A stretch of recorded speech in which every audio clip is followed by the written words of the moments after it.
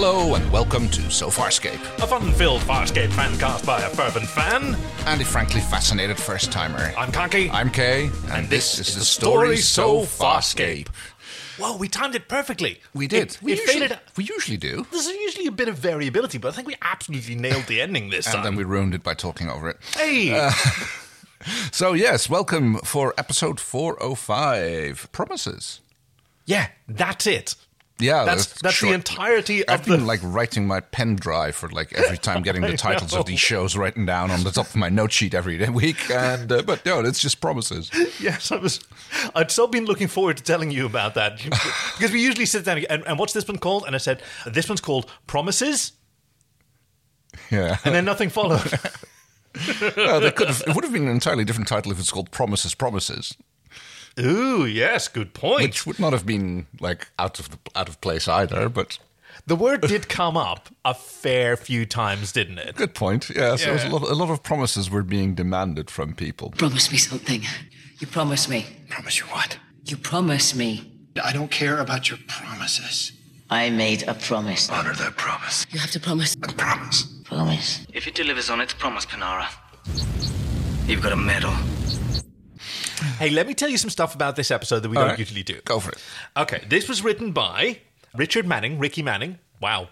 I have his full name down here as Richard Manning. No. Ricky Manning, a.k.a. Frunium. And it was directed by Jeff Bennett, which is a name we haven't heard before. He's a first-timer. He's a prolific Australian director on Home and Away, Water Rats, which... Again. At one point featured Gigi Edgley, but I'm not sure whether that was during his tenure. Okay. And apparently, Andrew Prowse, a director and show producer, had been trying to get him to do an episode of Farscape for ages because he thought he'd love it. And apparently, he took to it like a duck to water. Okay. So he did like it. So the way you were building that sentence said I was expecting him to go and he absolutely hated every minute of it. It was quite the opposite, as we can see here, and it was entirely mutual. David Kemper was talking about it. Imagine coming in season 4 of an established show that has reached heights of popularity in America, and then coming in as a newbie and just fitting right in, and in fact having to be reeled back a little. No, you don't get to play with that plot line. Not quite that dark, please. Let's just ease it off. Yeah, but he had a lot of fun, as did the production designer Tim Ferrier. He mentioned that this was just nice after doing a Lava Planet. Mm-hmm. Doing a sort of holographic squid environment was nice. Oh, it was a squid. Yeah. Okay. So, wow, we're really jumping ahead. Pardon me. The sort of design of the Lucaithian, the aliens. David Kemper apparently kicked in the door to the creature shop, Reservoir Dog style, and yelled, "Give us something new, you can do anything." And Dave Ilsley said, "All right." And Heck, what key do you want it in? yeah.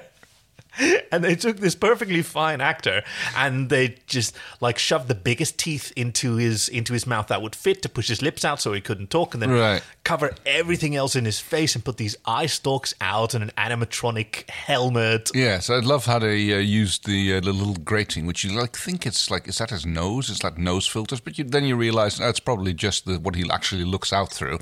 Yes, exactly. I'm sure it's got these eyes out on the sides, which is obviously not the actor's eyes. Yeah.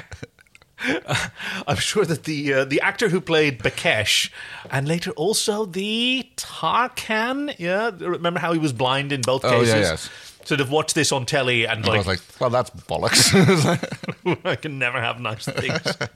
Oh, sorry about this. I was diving way too much into podcasting. Hey, how are you doing? I'm fine. Why? I don't know. I feel like maybe we should have a human interest segment on the podcast now that we're in our season 4. You doing A okay? human interest segment. Yeah. What have I been doing with my weekend? hey, how's it go? Do you know how people on YouTube are super casual? Hey guys, what's up? Hello, internet people. Yeah. Yes, how do you do, fellow kids? But no, let's talk about what our listeners have to say about this episode. Yes. We have some cracking synopses, I see. Well, don't know if they're cracking it because I haven't read them yet, unlike you.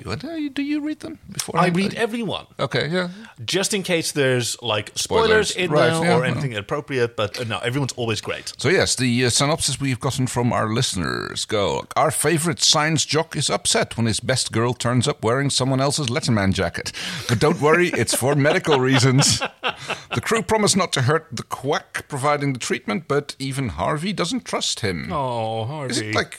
Hang on, is this still going? Okay, Yes, this is it's just the same one one, yes. No, I'm just checking that I'm not accidentally reading multiple ones. I think this one was sent in before I made my admonition that it Right. should fit in less than a tweet. It quickly becomes clear only Captain Ratface on the SS Space Jellyfish has the cure, and he has not so simple proposition for the Q. Green Shirt finally gets rid of Jiminy Cricket and makes a deal with the devil to save their leather-clad backsides. Thank you, Marcus Steele. Oh, Rick from the Delta Quadrants back again with a limerick. Can you imagine what this guy must be like at parties? Yeah, fantastic. This person, pardon me. We're reunited with old friends. New flatmate starts a fashion trend. The antidote, a decoy boat. An oath of silence till the end. Oh, thank that's you, gorgeous, Rick. yes. Yeah, right. And someone else rocks the Scorpy makeup after getting a cold, dancing barefoot in the rain. Thank you, Lucy. There must be something to that I'm not getting. Dancing barefoot in the rain, is that Get you a cold, dancing barefoot in the rain. Yeah, okay, yeah. Okay, but... So how'd you catch this cold? Dancing. Barefoot in the rain. I mean, was there barefoot rain dancing? No, I guess it must be a reference to something that cool people do. Lucy's one of those cool people that you hear about. Well, yes. Rain. Is that what you call this? I like it. So, hey, yes, you are. Hey, Kay, I think you're pretty cool. Oh, thank you. Well, I think you're pretty cool too, so... Thank you. This has been our human interest segment. Thank you. Now back to our regular scheduled programming. Prepare for starburst! I love that we have these buttons. I love them so much. Okay. So we get a pretty lengthy previously on... Well, we did. Because accidentally turned out that one of my files was mislabeled, and we watched the opening to Lava's a Many Splendid Thing first. Right, but even then, during the proper previously on Farscape, you accidentally thought we were on the wrong episode again. Yes, because it was such a long introduction. Yeah, you get such a long recap of what was lost, which for Lava as a Many Splendid Thing wasn't necessary. No, because it didn't. Yeah, it was a bottle episode or Planet of the Week episode, I suppose, and there was not much in the way of major plot development going on. Right, Scorpius, Grazer, none of them really played a role. So we do start off with the end of the previous episode where they got a transmission from Moya. Finally, they've beamed their coordinates over and now they're going to meet up with Moya. And we get this lovely shot of Moya drifting in some sort of nebula where you can see some clouds parting. She's gorgeous. Which is literally what Dargo says. Pilot, Moya looks beautiful. Yes, and then Pilot says, "Oh, yeah," she says, "Thank you." Well, thank you, yes. Hey, and Pilot looks gorgeous too. He does. You told me that he got a new model again? He got an entirely new puppet, an entirely new skin. Like you can see, I noticed it. A lot finer detail on his ridges. He looks...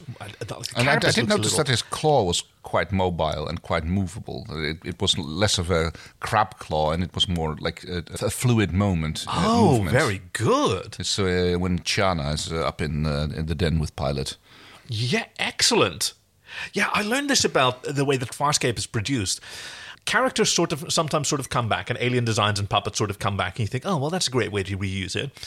But when it comes to these animatronics, they don't go on a shelf. Right? No. After an episode, they're ripped apart because they want those servos back to use them in something else. Oh, yeah, that makes sense. And so even leftover, but if they've got animatronic armatures, they don't stick around. No. So the previous... it's very well possible, actually, now I'm thinking it, that servos and mechanisms from the previous pilot model were used in Ulom's face. Yeah. But well, hang on, the previous pilot, Ulom, that's the pilot of the Leviathan that... sorry, Ulom is the villain in this episode. Oh, right, him. So, yes, you're right. The original pilot armature was used for pilot of Elac. Yes, and I guess in the meantime they were building a new pilot. Yep. So the old one must have been disassembled. They're not... I know, it's heartbreaking to think for us now, but they're not very sentimental. Like they're tools, and you want to use them. And the material isn't going to last anyway. It's like all the latex and all the other stuff that true. they have. It tends to fall apart after a while. I think I seem to recall something about like an original Yoda puppet being found or something like that. Oh, wow. And it was just like, it was in absolutely terrible condition. It was just like basically rotting away.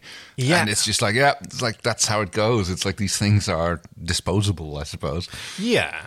And the real art, of course, is the design. It's like the molds and the casts and the design, because they can be recreated. So there's something interesting, which is like kind of ignored the entire episode. Like it starts off with Pilot like being questioned about like, okay, what happened when you got sucked in through the wormhole? Moya was sucked down a wormhole and spat out again. What happened in the middle? My memory is unclear. We were not harmed, merely examined. And like, yes, we were examined. Oh, yeah. And we stopped off at the nest. What did you say? Yes. Never mentioned before. No, that was, I mean, there's like, I guess there's... Where the prang have you been? We stopped at our nest, then searched for you at the burial grounds. Back it up a sec. I mean, they have a graveyard, so I guess maybe there's a nest that, like, I love Leviathans tend to get born in, something like that. That sounds... But, yeah, Pilot being very evasive and, like, I can't remember what the questions that John asked him, but Pilot goes like, no. I couldn't say. You truly remember nothing more? Nothing of importance. We await your arrival.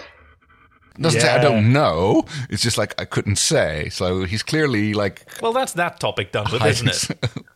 Well, I'm sure that'll never come back. Exactly. Like, it's been this many episodes that we've been sort of dangled, oh, finally, Jewel can explain it. Oh, no, talk to the old woman. Oh, the old woman can explain it. No, she's not doing it. She's not. Nope. And we're not really pushing her either. And now Pilot, so now that everybody's ignored it, we can just drop it, right? Of course. Yeah. Well, I did notice that my theory got shot down that it was the, the Travelers. Because I think... Ah, yeah, you're right. Because that was a question John asked. We were not harmed, merely examined. By who? Nialis Pathfinder buddies? Pathfinders, yeah, not the Travelers. That's it, what they were called, yeah. And Pilot sort of demurred on that. Like, it could have been, but it's like, maybe not, maybe yeah. It's like... So that's pretty definitely like over and done with and never coming back, yeah? Absolutely. Just like Erin's backstory, like we've processed that, and that's just never going to come up again. Which backstory? Oh, what she's been doing on her summer holidays. Oh, yes, well, assassinations apparently, but... Yeah, we've dealt with that, and that's the last we're ever going to hear of that. So yes, big surprise when John comes aboard, he sees, well, Erin. Oh, hello. Yeah. Well, there's a familiar face. And she does not look well. I mean, okay, so we can go like... Sorry, that didn't come out right. Yeah, I know, because she looks amazing. I don't like her look. I don't like the long straight hair, the loose straight hair. I have had years to come around to it. Because I understand what you mean. Because now we're missing her ears and her neck.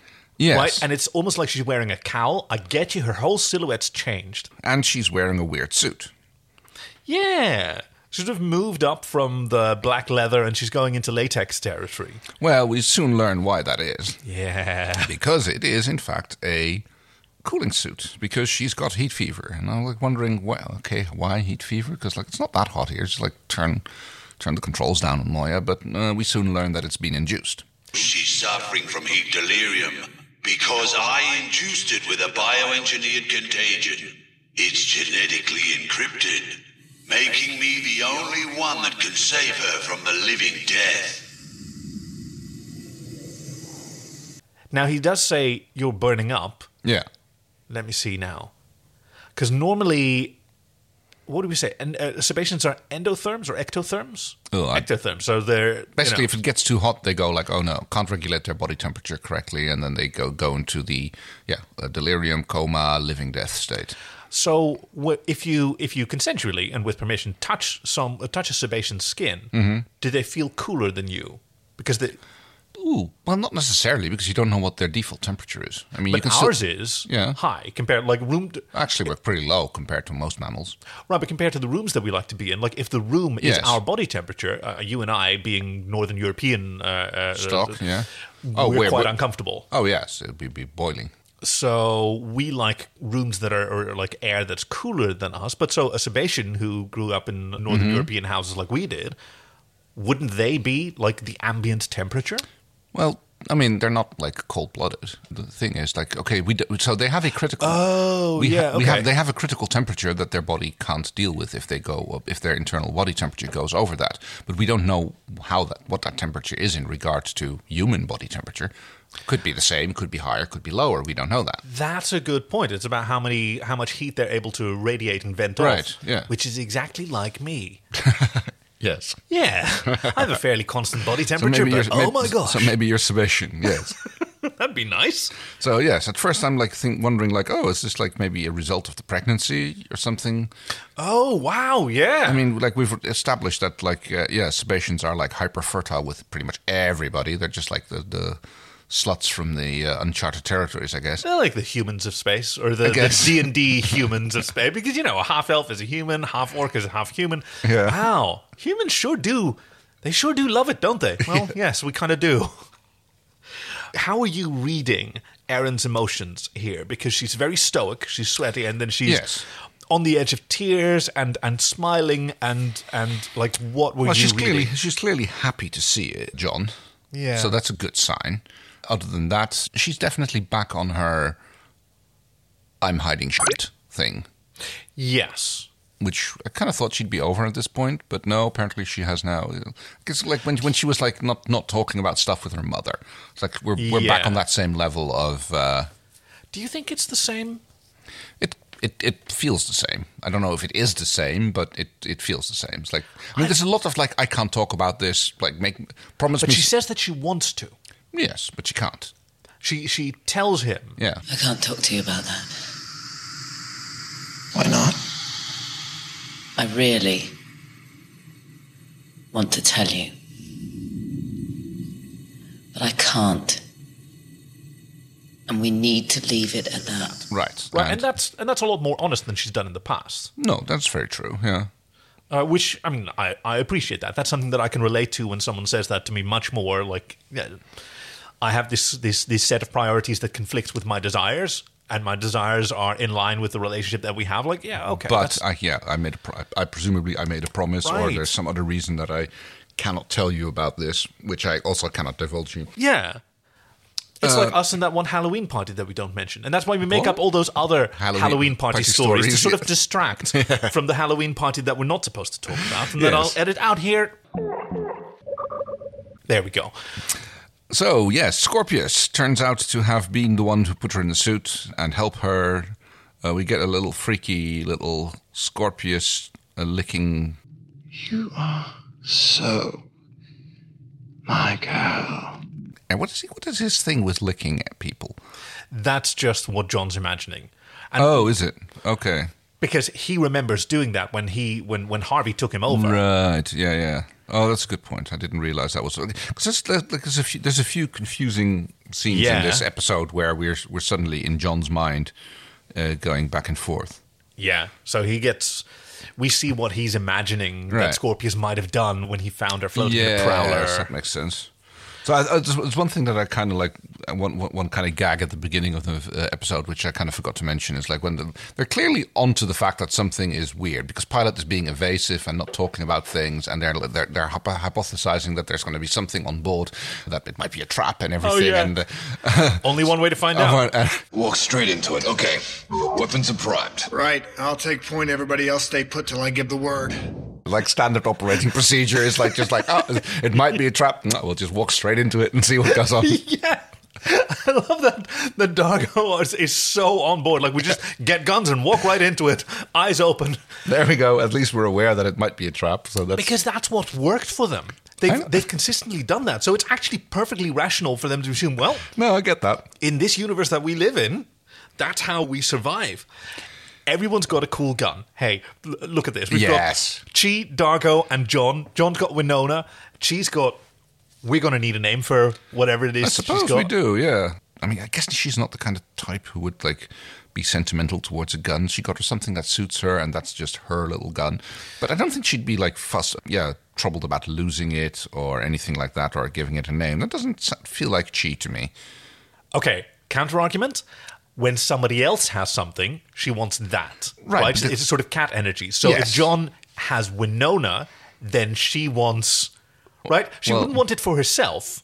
She just wants him not to have it. But but the fact that he has a gun that he's given a name, well, now I have to have a gun that's given a name. Because, well, it's a cat thing. And Dargo has his Qualta blade. Well, I can't just have mine can't just be nothing, so... Qualta blade, yeah. It's a cute little pistol. It's like a noisy cricket, but bigger. Like quite a lot bigger, yeah. A noisy cicada. The noisy cicada that goes, "Oh yeah." There's a cicada that goes, "Oh yeah." Okay, we're going into massive weird territory here. This is what it sounds like.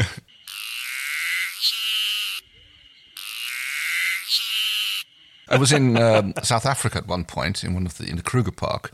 Oh wow. And we're sitting in our cabin and we hear this noise and it's like. And my mum goes like, that sounds just like our next door neighbor when he's pumping his bicycle tires in the morning. Oh, I'm so glad you said bicycle tires. So I wander out there and go have a look around. And one of the other people who's in that same camp just asked me starts talking to me and where are you at for a walk? So I'm just wondering what kind of animal is making that sound. And he goes fietsbomp, which is Afrikaans and as in Dutch for bicycle pump. So that's actually the name, the colloquial name that little. Apparently it was also a cricket, but it sounded just like a rusty bicycle pump, which was just whistling. Yeah.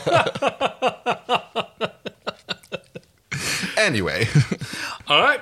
So Chi and her bike pump, her fietsbomp. Yes. I love it. So there's lots of standoffish things going on between Aaron and John and Dargo and Scorpius mostly. So about what's going on. And I'm here finally Scorpius is getting to join the crew. He's because he wants asylum. Yeah. Asylum.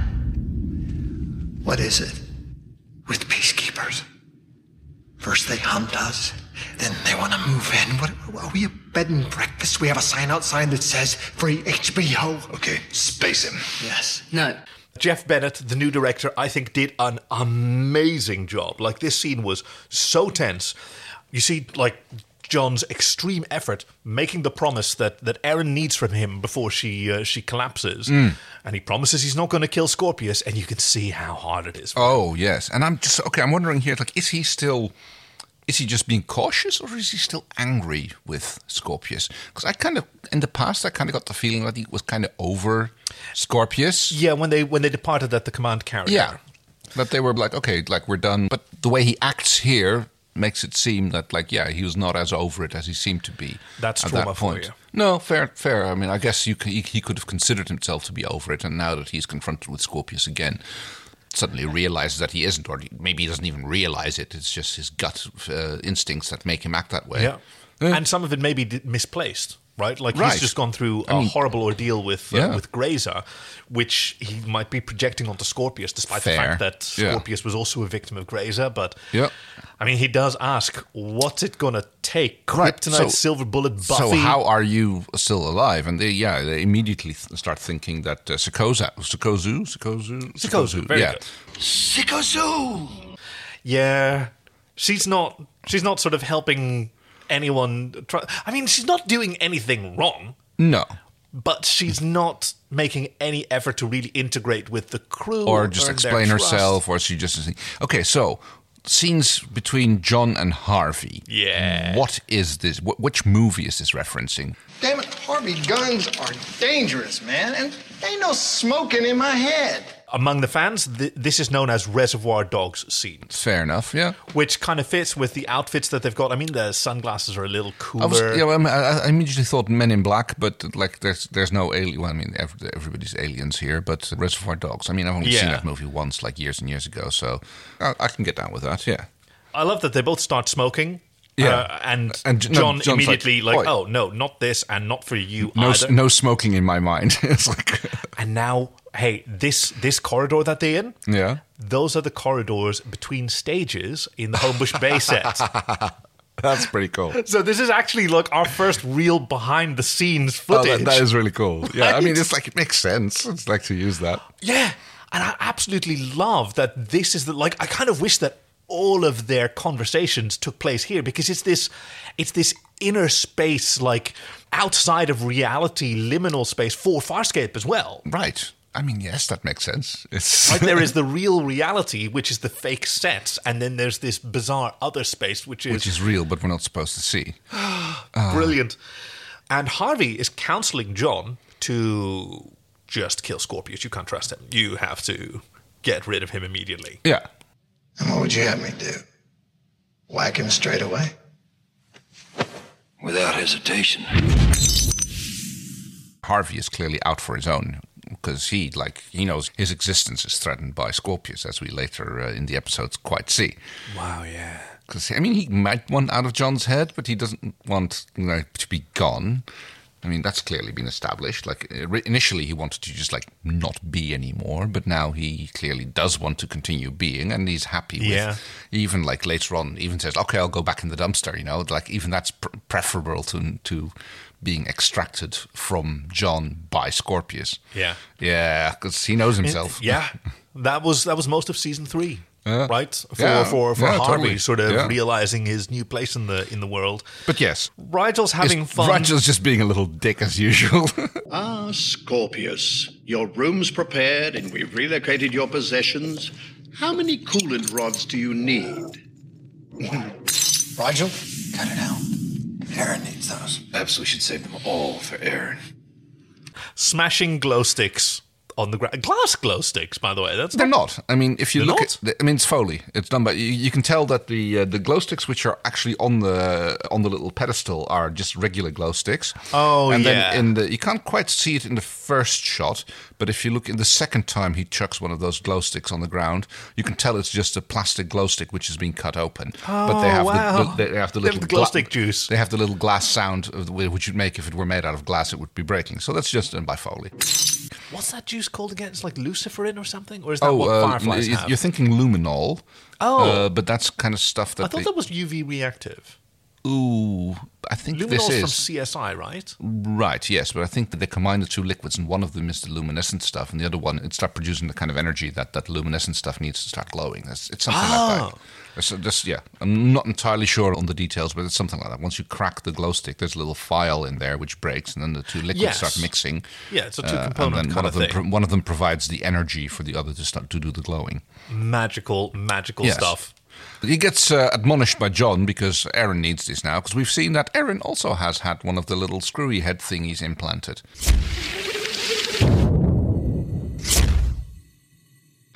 Oh, Is that another John fan? That's a John. No, I don't really have a portmanteau. Hold on, see cerebral. When he walks, I mean, I'll get something. Sorry, hold on. No, nothing coming to mind. Imagination. Right, we don't see that yet. He just says, okay, we know that Aaron needs those, but we haven't seen her that scene yet. Because I was wondering, who's implanted that? Because the doctor who put that into Scorpius is dead. By his hand. But no, because, yes, in that one scene, we very briefly see it coming out of her head. And that's John imagination because there's a sort of a crossfade before and after.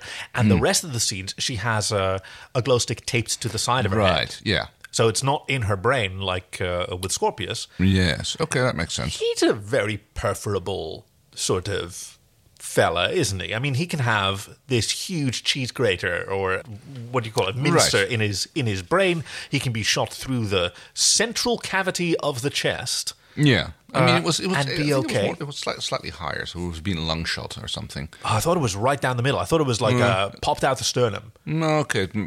I'd have to look it up. I would have thought I would have said it was like it should be in the opening shot of this. Yeah, but here we go. No, it's slightly left of center, as far as I can tell. Oh yeah, that's heart territory for us. Yeah, no, for us it is, but we don't know about sebaceans. We don't know about scarens, so his heart might be anywhere. I love this outfit on her. I think it looks so cool. Because it's got even the cowl has the same sort of silhouette that it does for Wayne Pygram. Yes.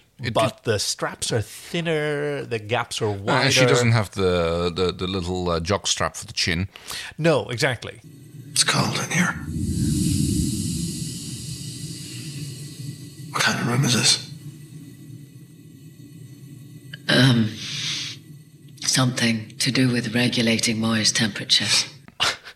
I was wondering what kind of room this was in, because she's got a medical light in front of her, and there's an examination table, but also this beautiful, weird sort of door with translucent paneling. Well, we have new doors on Moya, which is interesting. Which is kind of like. Look, there's even a discussion about this cold room. It's like, where did it come from? Oh, Scorpius found it. Of course he did. Yeah. And I'm kind of surprised that they are still finding new stuff on Moya, because they've been on Moya for quite a while now. There have been very long stints of them being on Moya with nothing to do. You'd have figured that they've been everywhere. I mean, that's what I do. It's like whenever I'm on a boat or something like that, especially like a cruise ship or one of those ferry ships. Oh, the first thing I do is I walk around everywhere that they'll allow me to come. Yes. So I'm kind of surprised that there would still be spots in Moya which they haven't found yet. I guess maybe it's more. Maybe they have found it, but it's cold and boring. So on to the next one. Right. Like, there's probably less than 20% of Moya is actually interesting to be in. Fair enough, but still, you'd want to look around. That's how, at least that's how I'd be. How'd you find it? Scorpius did. Of course he did. We see the little DRD, which John touches fondly. I'm not sure what's on with it. It looks like it's covered in rags or something. It's 1812. It is. It is. Oh, he brought it over from the other. He brought it over from Elac. Speaking of DRDs, we get the scene now between Sukozu and Pilot, where Sukozu starts like fondling the panels. Pilot of Moya, these consoles need repairs. Where are the DRDs? And like starts bossing him around for DRDs, and like again, like no, they're busy elsewhere. Like, well, and and then he also goes, "Have we been introduced?" Yeah. I like that she calls him Pilot of Moya. Yes. I am Sukozu Shanu. Command function is our first priority. Send DRDs immediately. Ignore her, Pilot. Hey. Well, that's a new record. You've been on the ship for less than an hour, and you're trying to run it. Nice. Chiana, someone has to. That someone is not you. Your cargo. Baggage. I love how Chiana is here. It's like she's like a hard ass. And she tells like Sukozu, like, no, you were not invited. You are not part of the crew. You are like, and you should stop acting like you own the place. And I love this, because on the first moment that it happened, I was a little bit disappointed that, hey, they had some character development, relationship development in Lava's Many Splendid Things, and that's been kind of like rolled back. And yes, it makes complete sense, because Chi is taking over for Zan here. Like, she's standing up for Pilot and Moya. Yeah, she's been very protective of them. Yeah. She's the mama bear now, which I absolutely adore. Yeah, there's this scene between John and Aaron where she's not telling him, but she is saying that it's not because she doesn't want to. It's not because she doesn't trust him. She wants to be there, but she can't because of promises. Oh, I wonder what that means. Yes, apparently she has been up to something. And yes. As we find out when Moya is approached by a ship, but she can't starburst because there's too much mass nearby. Which is weird, as we learn later, but yeah, because the mass isn't actually there. So apparently holoprojectors can project mass, and is it then real mass? Or, like, I mean, this opens interesting avenues of discussion. Yeah, I mean, if you have a chameleon ship, which is how this ship is described, then it's not just enough to look big, which it does. It looks enormous. Right. You have to be able to fool other sensors as well. Right. So it would stand to... I mean, maybe it's like a targeted tractor beam specific to like the gravimetric sensors on another ship to trick it into thinking that there's too much mass. Some shit like that. Yeah. Because, like... Oh, look at you playing all my part here. I was suddenly very proud of myself. How can one ship be too much mass? Reverse, get clear of it. I'm trying, but it's moving with... God, it's huge. It looks huge. Huge. Yeah. And it's all glowy, and like Moya is dwarfed by it. And we see Aaron growing a little bit concerned by the demands made by the captain, Oolom. Yes. Over the intercom. Oolom. No, wait. Oolom. No, I was more thinking World of the Worlds, but... Oh, well. What? Never mind. If you know, you know. I guess I just get to languish in ignorance along with it's so just many part, of our fans. It's just a part of the music. It's like... The musical. War of the Worlds, the musical. The music... No. There is a War of the Worlds musical, isn't there? I'm not sure if it's not really a musical. It's more like a performance of the entire soundtrack. It was like, you know, it was a horse bell, what's the word? A radio play. Oh, wow. For a second I forgot Dutch, and I was just like, a horse bell. That's an interesting instrument. It's like a cowbell, but with more rhythm. Horse bell translates as a hearing play. Yes, that's the one. So it's... And we see Oolong on the big screen, and I love seeing the command lit with this sort of cerulean teal aquatic light, which becomes a huge theme. I mean, the entire ship looks like very ghostly at first. I kind of figured it was just like, is that thing? Yeah. It looks ethereal, these god rays coming out. Can you hear me? Outside signal, overriding comms. I am Ulam, Chief Protector of the Prime Lucaithian, addressing the Leviathan designated Moya and all her crew, including the assassin Aaron Sun. I know she's suffering from heat delirium because I induced it with a bioengineered contagion. It's genetically encrypted, making me the only one that can save her from the living death. Is he for real? Oh, okay. So there's a bit of a plan. Dargo and John want Rigel to negotiate with the other ship so that they can fly over under a flag of truce, and then Dargo and then hit him over the head with the flag of truce. Yeah. Rigel says, well, I'll get the information that Ulam wants out of Aaron if you give me 30 microts and a Tokar knife. That's the Briss knife. That's the Briss knife, yeah. Wow. Yes. I mean, I'm not sure what he's thinking at that point, but yes. I guess it's sort of sense memory. He's back to his old self. Because Tokar wants... Ulam wants the names of Aaron's assassin compatriots. Fellow assassins, yeah. Yeah, so it's like, apparently in this arguably short period of time, like, that Aaron's been away, she's, like, managed to fall into a... I mean, we don't know how long it's been, but... I mean, it's a full beard length, at least. Oh, yeah, good point. Right? Yeah, no, total good point. So, yeah, at least a month or two, probably.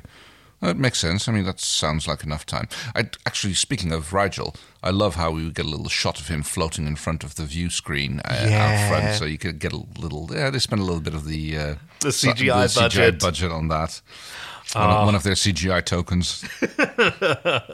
It's such a good shot. I really enjoy it because, like, Crichton's sitting on a table and he jumps off because, yeah, this is all... None of them are precious about these the architecture or the furniture or whatever. It's just what happened to be there. They didn't grow up with, or they weren't like trained to appreciate the delicacy or whatever. This is a table, you sit on it.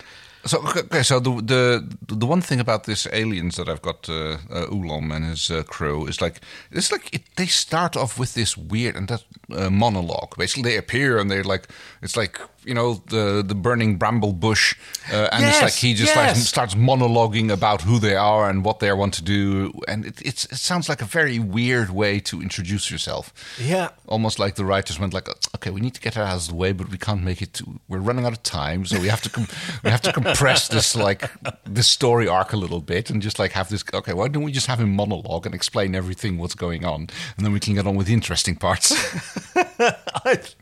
I think you're definitely right, but I also think that Richard Manning was being very clever here because this guy's whole strategy is intimidation. Deceptive intimidation specifically. Like he does not have a multitude of soldiers to back him up. So busting in with a speech, dominating their comms, like he overrides their comms to monologue at them. Yeah. That's kind of in line with the sort of spiel that he's doing. Fair enough. Which I kind of dig. Yeah, I can get in with that. The missile carries a pulse charge. On impact, the pulse charge will destroy the biologics, killing the Leviathan. And it doesn't affect any of the life forms on board. The passengers will be unaffected. Good. Very good. Meanwhile, on the command carrier, preparations are being made. They have got a anti-biological missile, but specifically anti-Leviathan, I suppose, because everybody else isn't going to get harmed. We get this hunky pilot dude. Yeah, he's gorgeous. Who is like very much, very, very Australian. Yeah, he has sort of indigenous looks, features. But I was talking about his accent. Well, yes, defo. Who is he's facing off with Braca. Yes, who is sort of, he's now Captain Braca, and he's like mediating between these two experts. We've got this weapons scientist woman who insists that this missile should be flown. Yeah, well, I mean, she's pretty assertive for a tech. I know. Which I like. That's what I thought as well. But the pilot's not having any of it. And she goes like, there's a discussion about if this missile can be fitted to a Prowler or that they need a Marauder. And Marauder's not going to get close enough without being detected. Well, that's the thing. The pilot says, like, we need a Marauder because the missile's too big. And, Prowler goes on. And Commander Boop Window actually is, like, watching Braca in his new role. And he's kind of getting a job evaluation here. And it's not coming right. But it's not going very well for him. What sort of leadership was that? Ma'am, this weapon is an unproven prototype. It needs study. I don't want studies, Captain. I want Crichton. She waits for him to make his decision, which is to mediate between, hey, let's not be too harsh. Why don't you run another simulation and you crunch some more data and data, sorry. I love you, man. and then your worries will be assuaged, and that'll be fine, right? Find the sort of middle ground, which Grazer very correctly points out. It's sort of leadership of that.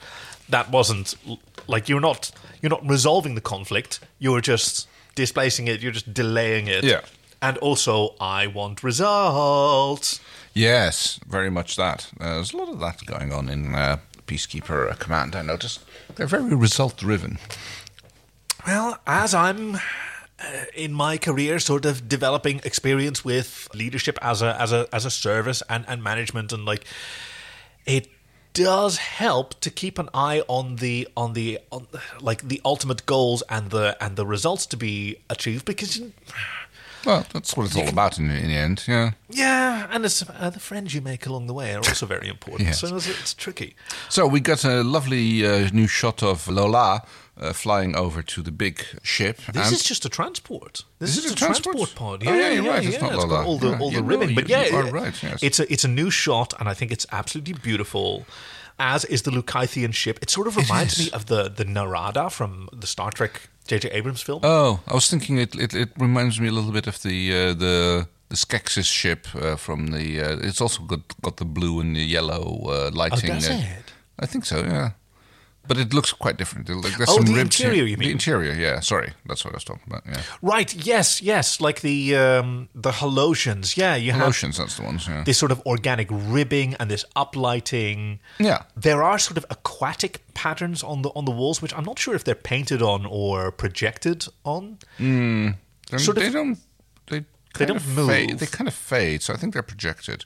Well, it could also be like. Right. More reflective paint and then our lamp fading up and down. So I'm not quite sure on that. I mean, it doesn't look like those aquatic patterns are being projected on Dargo and John's faces as they're walking around this weird set. I got sort of a high school dance vibes that the aula or the main hall is. And Dargo and John are just wandering in there going like, oh, is this what the kids do these days? Knock, knock, knock.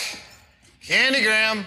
I know, and it's been, decorated and lit. Oh, welcome to the Under the Sea dance. Oh, yes. So, yes, Captain Ula is standing there, making more demands that he wants. Their leader has been assassinated, apparently, by Aaron. And her compatriot. I almost went like Darren, but not Aaron. That'd be a cool name. Well, it's, like mix between Dargo and Aaron. Like, okay, it doesn't really work. But, yes. I like it. Darren's son. Darren. Right? Fair enough. And yes, he's holding a willy. It's a willy gun, isn't it? I have it written down as a slug projector or something. You're entirely right. It's the slug gun. Yes. That's what, because the creature shop was asked, hey, get us an injection mechanism that isn't like a syringe. Right. It really gave me Existence vibes. Yes, that's exactly right. The sort of jaw gun, right? Right, Made out of meat bits. Shooting teeth, yes, and the little biological game controllers, which you can just squibble and push and like toy with the nipples and whatever you want to call them. Oh, what an incredible film. I remember this one bit because one of the conceits is that there's this game console which is actually sort of bioengineered matter, and it looks like sort of a skinny organ bag with an umbilical cord, and you have to have a special like port installed in your spine that it plugs into. And one of the guys goes, well, hey, it opens up into your body. Isn't that risky? Aren't you at risk of infection? And the woman, the game designer, Allegra Geller, I think her name is. Yes. She doesn't answer him verbally. She just opens her mouth real wide. Yeah. Yeah, it's fine. But there's also the scene where, like, after he gets that port fitted, that the guy kind of like lubricates his finger, and there's like first time, like they can be a little bit tight the first time, and it's like, oh god, like yes, there's so much. Scans show no weapons on your pod nor your persons. Just as we agreed. Scans also show you aren't Sebastian. So you get this real vibe of sort of body horror and organic, because that's what he's saying. He managed to dose the assassins with... He didn't say he did it, but they managed to dose the assassins, right. with some sort of stuff, because apparently they knew they were Sebastians already. And they infected them with heat virus or whatever it is, which is what's causing Aaron's heat fever. Hey, do you think that he was the assassination target? Ooh, I don't think so. Because I was sort of getting that vibe toward the end. It's something that I'd never noticed before, and I also therefore haven't looked it up in my research. But like the fact that he's being projected by hologram, he's hanging in what sort of looks like almost a life support system. Yeah. And at the end, after he's been shot, he tells Crichton how you finished what she started. Oh. As if maybe he's the leader that he's avenging. I mean, I can see your point, but I would have expected more of a reaction from Aaron when she saw him. If that were true. Yes, you're right, because she does remember him, and he's not the leader. No, you're very right. But so he's taunting them. Dargo tries to tongue him, but no, he was just a little hologram. Yeah. Cute hologram, and we wanted a face-to-face. I don't care what you want. And now he knows that they're willing to die for this cure. Yes. Yeah. Something's not right. It should be blue. Erin isn't doing too well. She's like having a little lie down because the little glowy thing on her head is gone red. Yeah, Scorpius is apparently on the speakerphone and tells them to put it back. Yeah, and replace it with a blue one. Which Chiana goes off to do, and meanwhile, Granny prepares some sleeping powder. Some Fiang powder will deepen her sleep. Crichton won't mind. Offers her powder, and the cocaine fairy gets her comeuppance, because Erin was apparently not sleeping as as deeply as she imagined to be, because she cottons onto this woman very quickly. Yeah, they also have not been introduced. No, but she just slaps her hand, and what's her face gets a face full of her own powder. I hope this Fiang's still potent. I'm amazed that her tolerance isn't higher. Fair enough.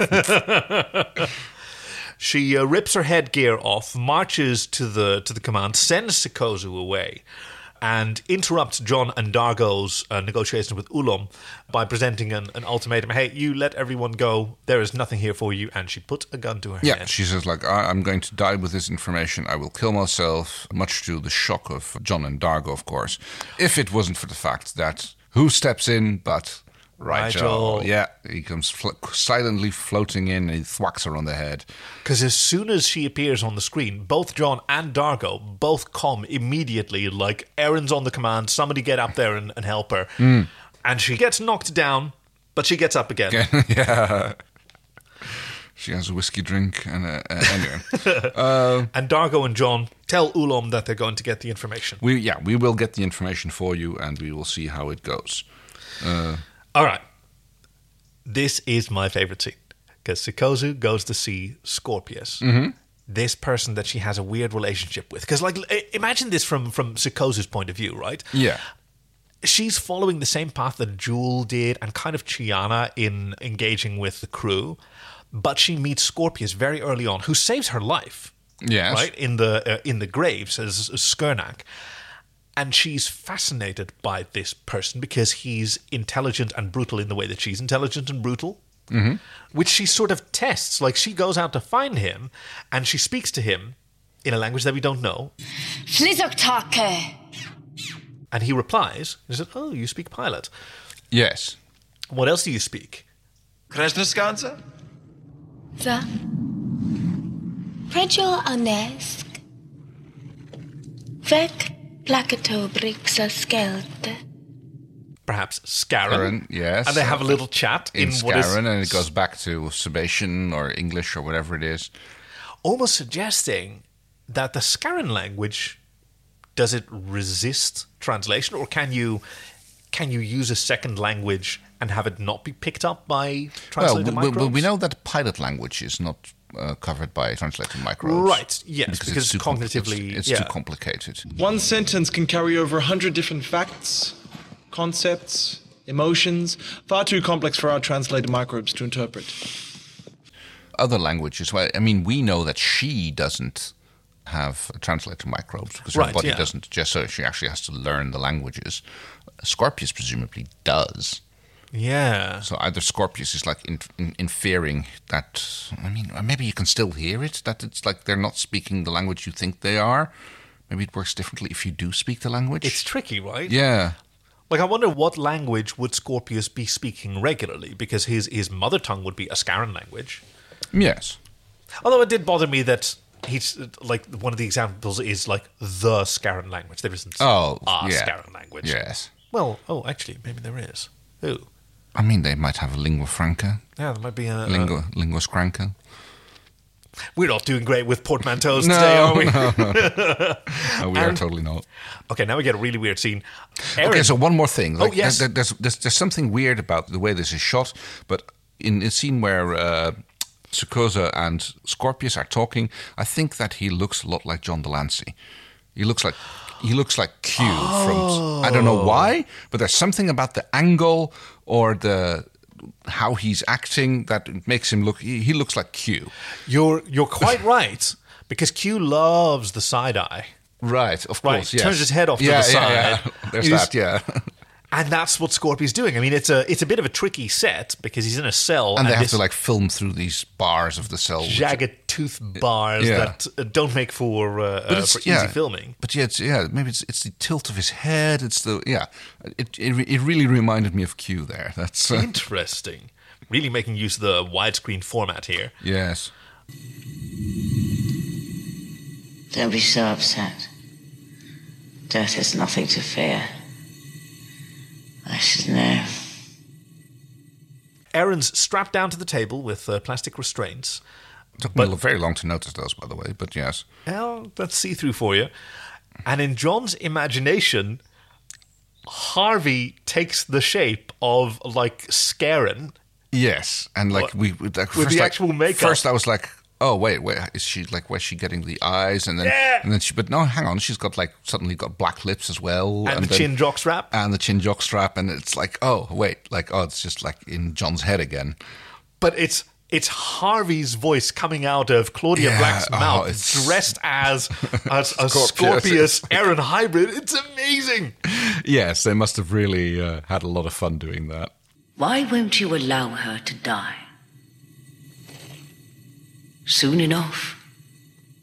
You wish you had. There's one bit that I found quite confusing, which is where Scarran, which is Harvey, says something, and then Aaron almost sort of responds to it. Why won't you just let her go? She's not yours. Quite a fact I never was. Never will be. But you'll never be lonely. Oh, so, yes. Even Aaron on the bed is sort of a prop in Harvey's... Yeah, we really don't... It's very difficult to keep track of whether or not it's just in John's head or what's going on. I think like pretty much everything that is there is like in John's head, everything that's said at least, because like Aaron seems to be just out of it. Oh, I like that. Although she does end up talking right at the end. Yes, that's true. So... You have no right to do that. It's my life. And what of other people? Do depend on you. Willem doesn't care about anyone else. He just wants me. Not as much as I do. I made a promise. Doesn't that mean anything to you? Doesn't life mean anything to you? That is an awesome interpretation. So, more stuff on the board the command carrier, but the decision is made that Braca is going to fly the plane himself. Like, he shows leadership. He tells the pilot, like, yeah, well, you screw it. You, sir. You're convinced this mission will fail. You're obviously the wrong person for the job. Dismissed. Go. No, it's a fair point. Like, if you don't think it can be done, means you think you can't do it, therefore I'm not going to let you fly. Yeah. Yeah. And Grazer seems to be a little satisfied. bit more... Yeah, she seems more impressed with him now. Well done. Good hunting, Captain. More corridor shots. Love them. And John walks in on Scorpius and Sikozu in the cell. Yes. Scheming. He draws Winona and says, oh, so you've been in cahoots this whole time. And Scorpius says, no. She has just begun to help. It just started. Yes, now. I love that. Which is such a great move. Oh, no, it hasn't been this whole time. She just started betraying you. Yeah. Because that is indeed what's happening. And he has an offer. I can get rid of the neural clone. And Crichton even goes, What clone? John. Officer Swan is in danger. And so is Moya. I can help. That was a good bluff on his side. And Scorpius goes, Yeah. And this is like another really like existential moment for Harvey. We've seen him die once before, of course, just as we've seen John die once before. There's like, I wonder where this shot is, because like it looks a bit like a hangar or something when there's like more confrontation between John and Harvey, and there's got like one of those fine chairs that was also used in Casino Royale by the looks of it. I was wondering if we were going to get a scene like that. Oh, wow. I do wonder what this is, because you're right. It looks like I think soundstage, because I know this is Homebush Bay, but it's got these diagonal struts as if something's being held up. I guess that's for like a lighting rig. I suppose so, yeah. So maybe this is an as yet unused soundstage or it could be something that they just had on nearby. But yeah, there's a little bit of negotiation between John and Harvey about getting him ripped out, and this is where Harvey says like, I'll get back into the dumpster. Anything but getting janked out by Scorpius. Yeah, and I thought it was so weird that John agreed, like subjecting himself to this procedure that Scorpius says is going to help him. I guess he kind of still trusts him, or no, not still trusts him again, or is like willing to take his chances. Do you think it's purely rational, or just that he really wants to be free from... I presume the latter, yeah. Right? Because he's kind of like getting... I mean, it seems like he's in control of Harvey, but he's gotten a little bit annoyed a few times this episode at Harvey popping his head in and like actually mingling in. So he's like probably not convinced that he can maintain this control forever, and he knows that Harvey is plotting his Harveyisms. Yeah, it's still Harvey's still Scorpius, but and his mind is a private place. Yeah, like imagine not having privacy in your own mind. Yeah, just never being able to be alone. Like I relate to this very strongly as an introvert who's learned to perform and appreciate extrovert behaviors. I love hanging out with people and going on holiday and whatever, and then afterward, I need to be alone in a room for an hour with nothing. Just nobody. Yep. That's what I need very badly. Like, I love my boyfriend. I love that we're working from home. We have wonderful lunches and dinners together. And then now and again, it's like, the time has come. Yep. I need to be alone in a room for an hour. I can relate. This is a private place. Harv, you don't belong here. But, yes, he does get stabbed by some sort of thing which presumably sucks the clone out, because once he actually shoots Harvey in his mind space. Yeah. He gets him to sit down in the chair, and he goes like, make it quick. Harvey goes with grace. I mean, he says, there's a quote that I think we've heard before. Without hesitation. Without hesitation. Without hesitation. Without hesitation. Without hesitation. Without hesitation.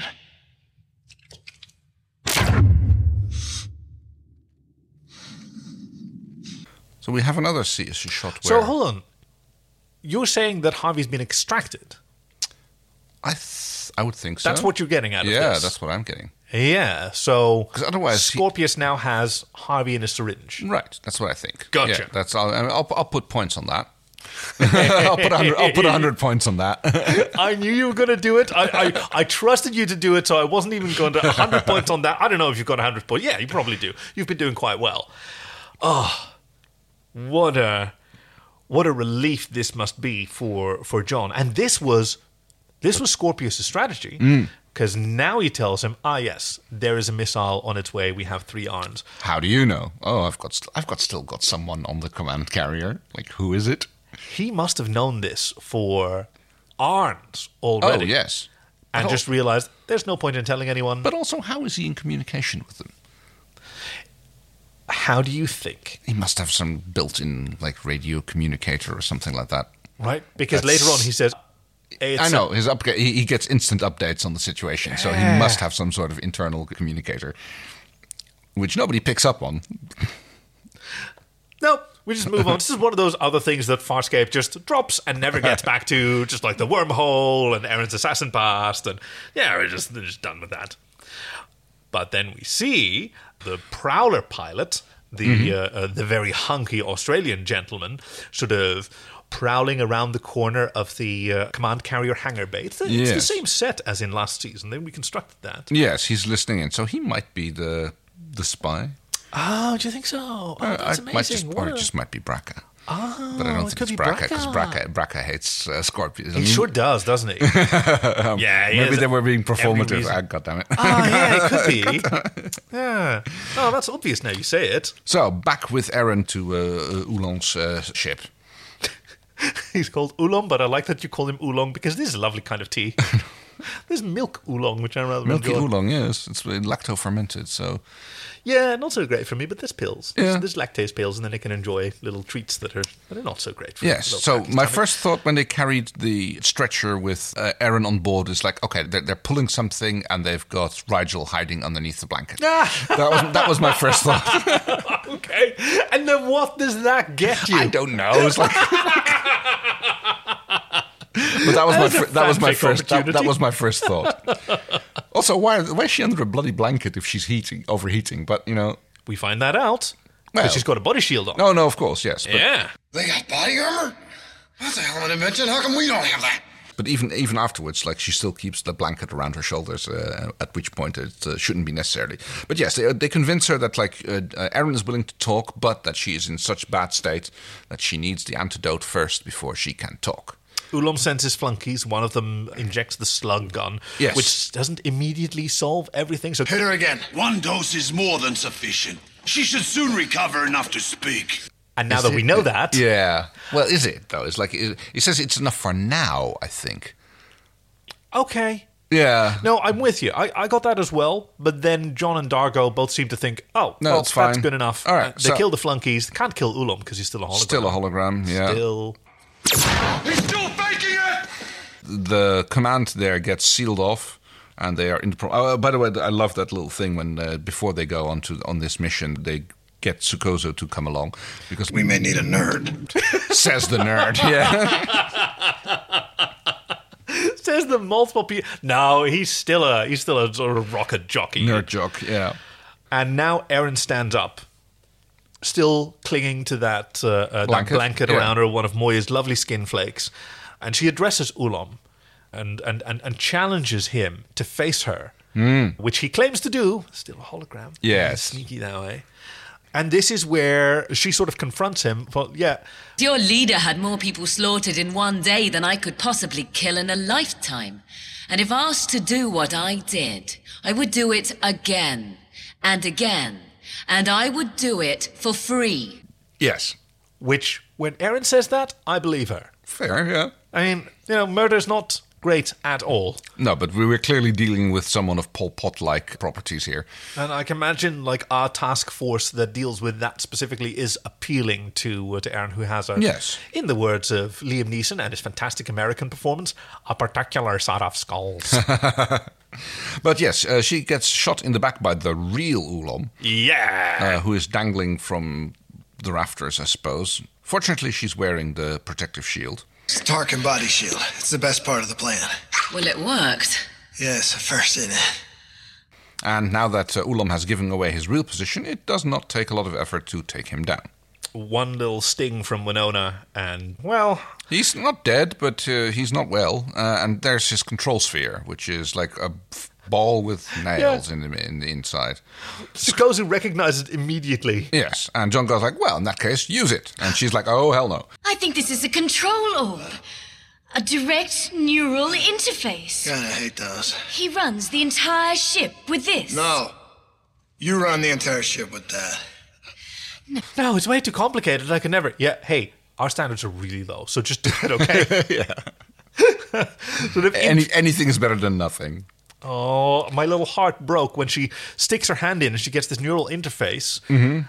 And we see this brief montage. They're shots of Talon. Oh. From when Aaron accepted the hand of friendship. These wide-angle shots of those corridors. Yes. Because that's the last time that we show a neural interface. Okay, but interesting. Why would those images be seen by her here? I think it's just like a production convenience. Yeah, fair enough. Yeah. They didn't build a lot of hallways and corridors for the Lucaithian ship. But she immediately seems delighted as she's like now able to start controlling the ship. Which is going to be their next plan. Because John has this idea. Right. Because there's missiles on its way. They're not going to be able to get back to Moya before it's launched. And once it's launched, it's locked on. Yes. And even Starburst can't help. No, because apparently it can follow them through Starburst. That's just a matter of Starbursting away quick enough. But they're out of time for that. They can't do that. Yeah, only if they could Starburst before it's launched. But they can't escape before it's launched. Yeah, that's the problem. Yeah. So Timing's the plan always is games, okay. So we know that it's biologically locked to once it locks onto the Moya. Unique sort of pulse. Yes. The biosignature, the fingerprint scanner that we use to unlock our laptops with. Yeah, biometrics and... once it gets that, then it's like the missile is locked in. Once locked on, it can ride Moya's slipstream through Starburst. So they devise a quick plan. The holographic nature of the ship is used to copy Moya, basically. While Moya herself... gets a shutdown, a biological shutdown. Yes. Oof. This is such a sci-fi contrivance. It is. I'm amazed at how well it worked for me. Oh, yeah. It seemed to be... Right? I didn't question it much.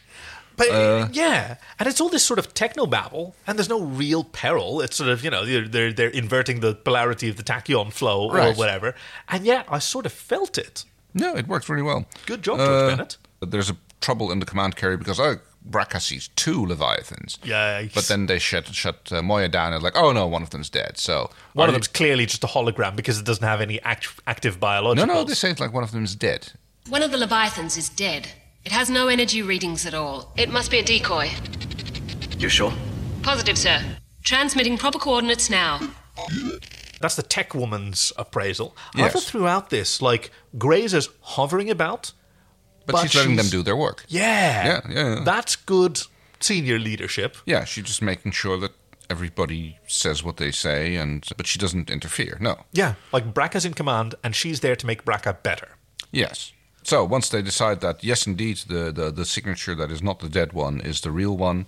All right, now it's irrevocably locked down, says Scorpius, so they can escape. Right, so the only weird thing about this is like, I need the coordinates. But like, why do you need coordinates if you have a biolock? But I guess it's maybe from like, it tells the biolock sensors to implant on whatever is on those coordinates. So I guess that makes sense. Yeah.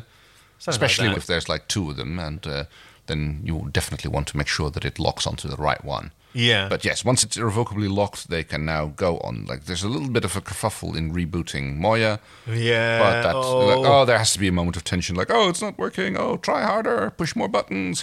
Give us a heartbeat. It's not working. Moya may have been dormant too long. You can't awaken her. You will! Come on.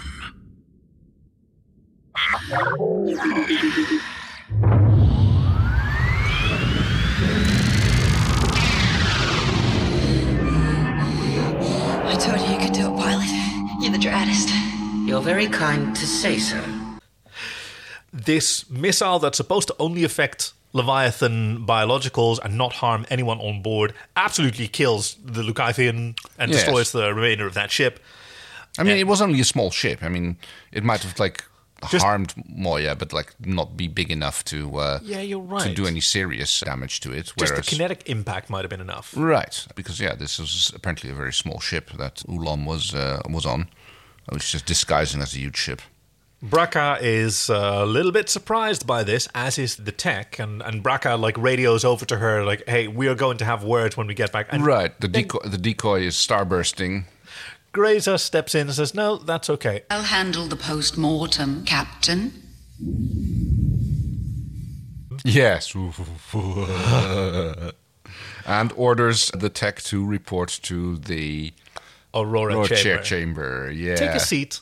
I'll be right with you. Which is horrible, but also an appropriate leadership strategy. Like, this is the kind of thing that she can take off of Braca's plate so he can continue to focus on performing the rest. Also, what's the point of putting her in the Aurora chair? Because, like, there's nothing you can learn. I mean, she's not holding secrets in her head. Right. It's... Like, unless you imagine... I mean, unless Grazer imagined that Scorpius has a spy aboard the ship who is, like, actively sabotaging and she wants to ferret out the spy, but we've had no such indication, have we? Well, she hasn't. We've had. But she is a commandant. Yep. You don't get to that position without appropriate paranoia. Okay, final... Have I distracted you enough from... No. Sort of, no? I know. Okay. But it's just like there's so much up in the air that it makes no sense to speculate. Okay, we know 4 people aboard the command carrier. Yes. Grazer, the tech woman, the pilot, Hunk, and Braca. Yes. And we know that there's a spy on, or Scorpius says that there's a spy on the command carrier. Right. Or it might just be a random character we haven't seen. You have points. Don't you want to speculate? No. It could be one of... It could be either lefty or righty on Grazer, right? Okay. It could... What? They could be spies. It's not going to be Grazer. They have an excellent view.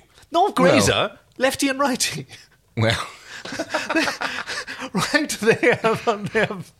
No. Okay, fine. You never let me have any fun. Anyway, John is talking to Scorpius. Yeah. Congratulations. You made it through the day without being shoved out the airlock. Of course, this day is not quite over. Well, like, Scorpius's arc throughout this has been earning sort of trust and goodwill and convincing them of his new sort of agenda. Right. That he, just wants to be away from the peacekeepers, but then again, he still has his spies there. So, I can understand that there's not a lot of trust in that. So it's interesting. He presented that his motivation and agenda hasn't changed. He still wants to ensure the defeat of the Scarran Empire. This and is still true, believes and that he literally tells John that, like, he hopes that after the Starrans start attacking him, that John will realize in time that something needs to be done and that he will use his knowledge to help. Because he's tried all the other ways. He tried, like, forcibly extracting it from John's mind. Didn't work. He tried manipulating and cajoling John, cooperating, both with Carrot and with Stick. Yeah. Also didn't work. And now he's hoping that, like... And now he doesn't even have a command carrier to use the knowledge. So maybe, hopefully, John will come around to his point of view and, help his knowledge too. Yeah, which sort of game theoretically... Kind of makes sense. Is the best outcome that you have now. No, true. Because he does need asylum. Yep. And... I mean, we know that Scorpius is also always unambiguous and completely clear in his motivations. He never has any ulterior motives or anything.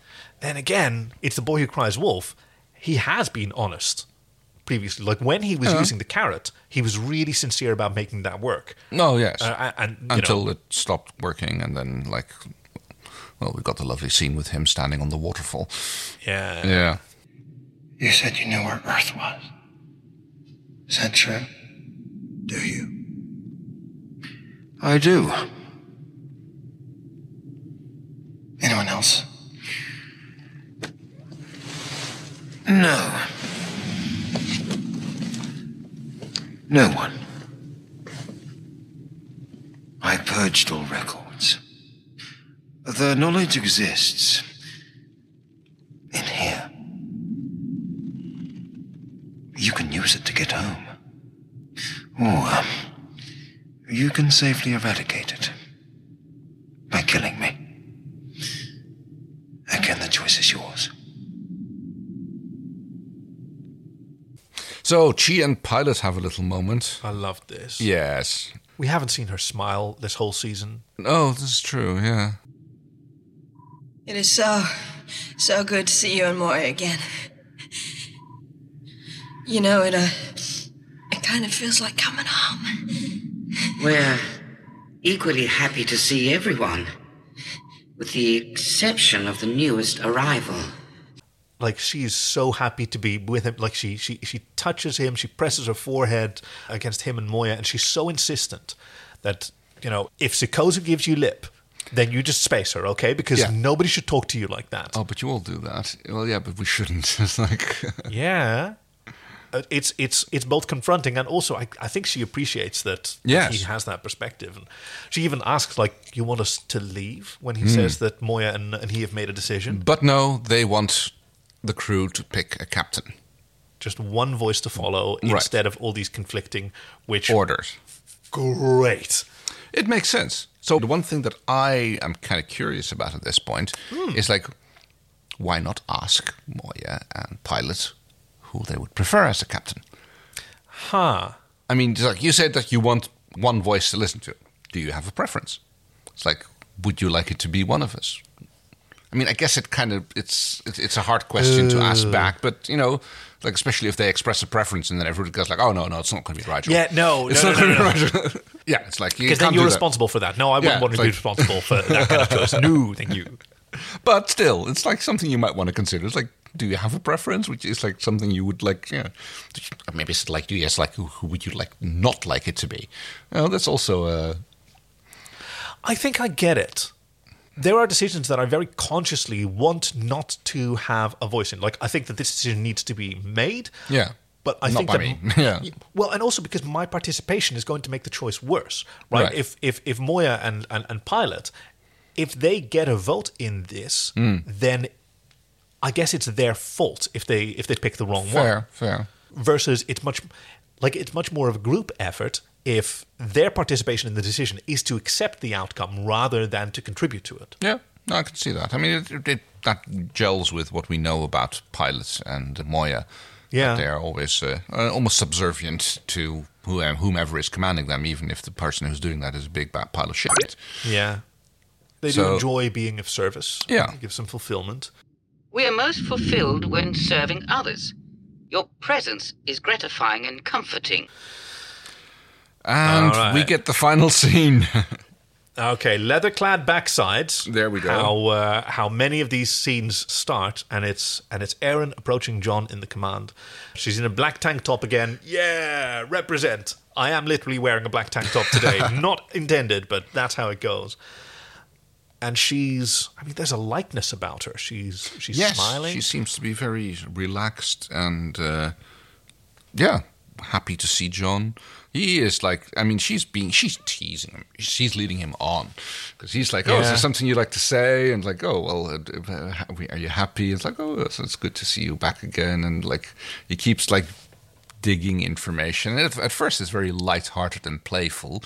But towards the end of the conversation, he starts getting more and more insistent, or maybe not insistent, or anxious, I suppose.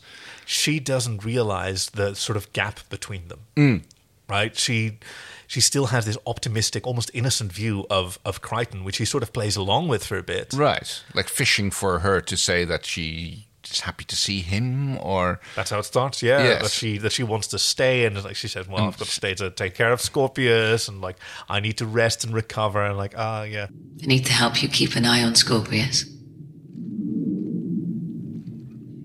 I'm not going to hurt him. I gave you my word. Oh. So do you have any other vows of silence that I need to know about? She says, no. Yes. All right. So you could tell me you were pregnant. And then she's like... Okay, so do you think he was... Okay, so I'm a little bit torn about this one. All right. It's like, okay, there's several things. Like, did she know? Did she know when she left? Has she found out in the meantime? Yeah. But also, is he like? You could tell me that if you, what is it? You could tell me that you're pregnant, or if you're pregnant. I think the phrase is. So you could tell me you were pregnant. Yeah, that makes it clear, doesn't it? No, but I just edited in. Yeah, right, yes. No, I think the phrase is... So you could tell me you were pregnant. I mean, he clearly knows, and like he's like, suddenly it turns out that he's been like offering her the opportunity to come out with it, and now he seems a little bit angry that he had to be the one to mention it. And also, he waits around for her to say something, because she said, hey, I thought we were done with all these promises of silence. Yeah. And she won't say anything. Right. And then he leaves her because, that's balls in your court. Yeah, you come out with this one. I mean, there could be dozens of reasons for, like, her not telling about it. I mean, she could have lost the child, and she didn't want, if she didn't think he knew, and then, she might not have wanted to tell her that. There's you can think of half a dozen reasons of why she hasn't told him yet. It might not be culturally appropriate for Sebastians to tell the prospective father at this point. Very good point. Pregnancy might mean something very different to her as an alien. Yeah. So there's you can think of plenty of reasons. Yeah. But it's clearly it's not.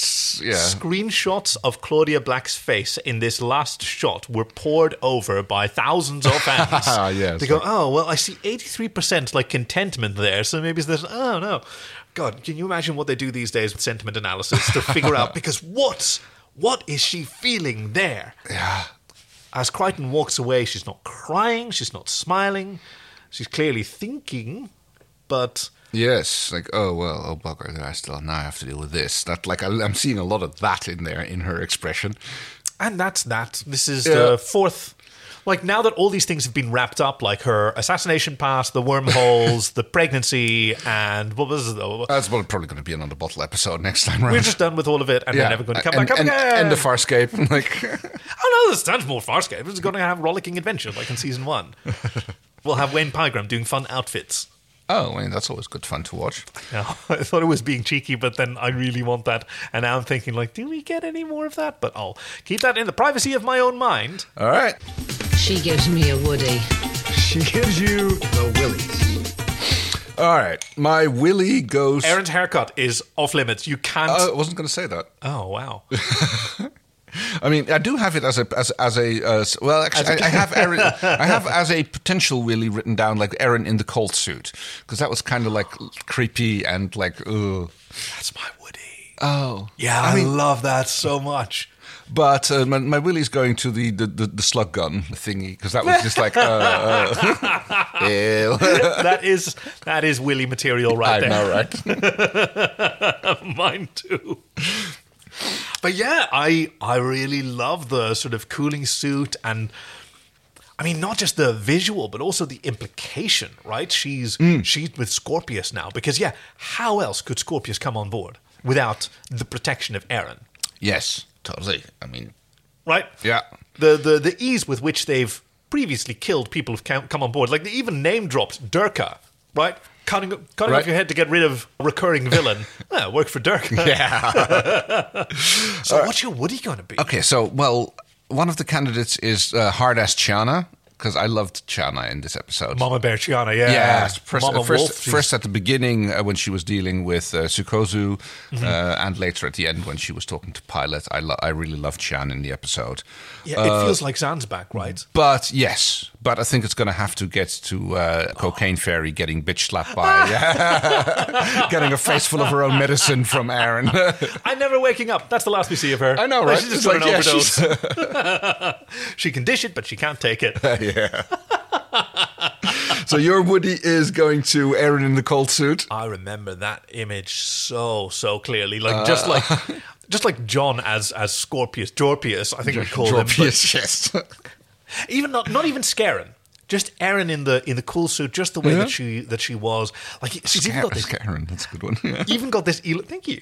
She's even got this elongated back of the head, because they must have done her hair up in a bun. Of course, yeah. So she has a very pronounced back skull shape. Yeah. It is also just breathtaking. Well, that was actually quite easy. Normally we take more times with the willies and the woodies. Yeah, pretty easy willies this time around. I'm going to grab the old Creatures of Farscape book. I think that Oolom is in here, and I'm wondering if maybe we've got some fun behind the scenes. Oh, there's a little bit. Here you go. Oh, yes, there is. So there's a close-up of Oolong and Aaron, like the two competing sort of costume and animatronic. No, that's why I was going to flip the page and then show it to you, and you tell me if this page is off. No, close it. No, very good. Yeah, it was difficult because Oolong came very close to being the favorite because it's such a wild shape, right? Eyes way out to the side like Kaaba. Yes, he looks a bit like a... he's not quite into Illithid territory. Illithid? It's the Hammerheads from Star Wars with their... No, that's not what they're called. That's not what they're called. I know who you're talking about. Oh, I thought... well... I have known that. I have done a Star Wars Rebels podcast, and I've known that they actually go to the planet of those people. Yeah, that weird architecture looked like Amsterdam Grachtenpanden. Yeah, have fun spelling that. Yeah. But yeah, it's got to be Aaron. Okay. Yeah. Very good. All right. So, and that's the story. Story so far. Farscape. Yeah. Did we do it right this time? Please join us next week for another episode of Tales of the Uncharted Territories. And the week after that, it'll be episode 406, Natural Election, in which Moya's encounter with a deadly space plant threatens to engulf her, while more secrets about Aaron's pregnancy surface. Oh, that's weird. No, they're still beating that dead horse. I think they just dealt with this plot line and they're done with it. You can find us at SoFarscape on Facebook and Twitter. We absolutely love to hear from you all. SoFarscape.com/links if you want to send us your synopses. Keep them coming. We absolutely adore them. Fanfic suggestions, or if you want to join in on our Patreon and help fund the madness that we're propelling through the universe. We love you, love you, love you. I'm Kaki. I'm Kay. SoFarscape, so good.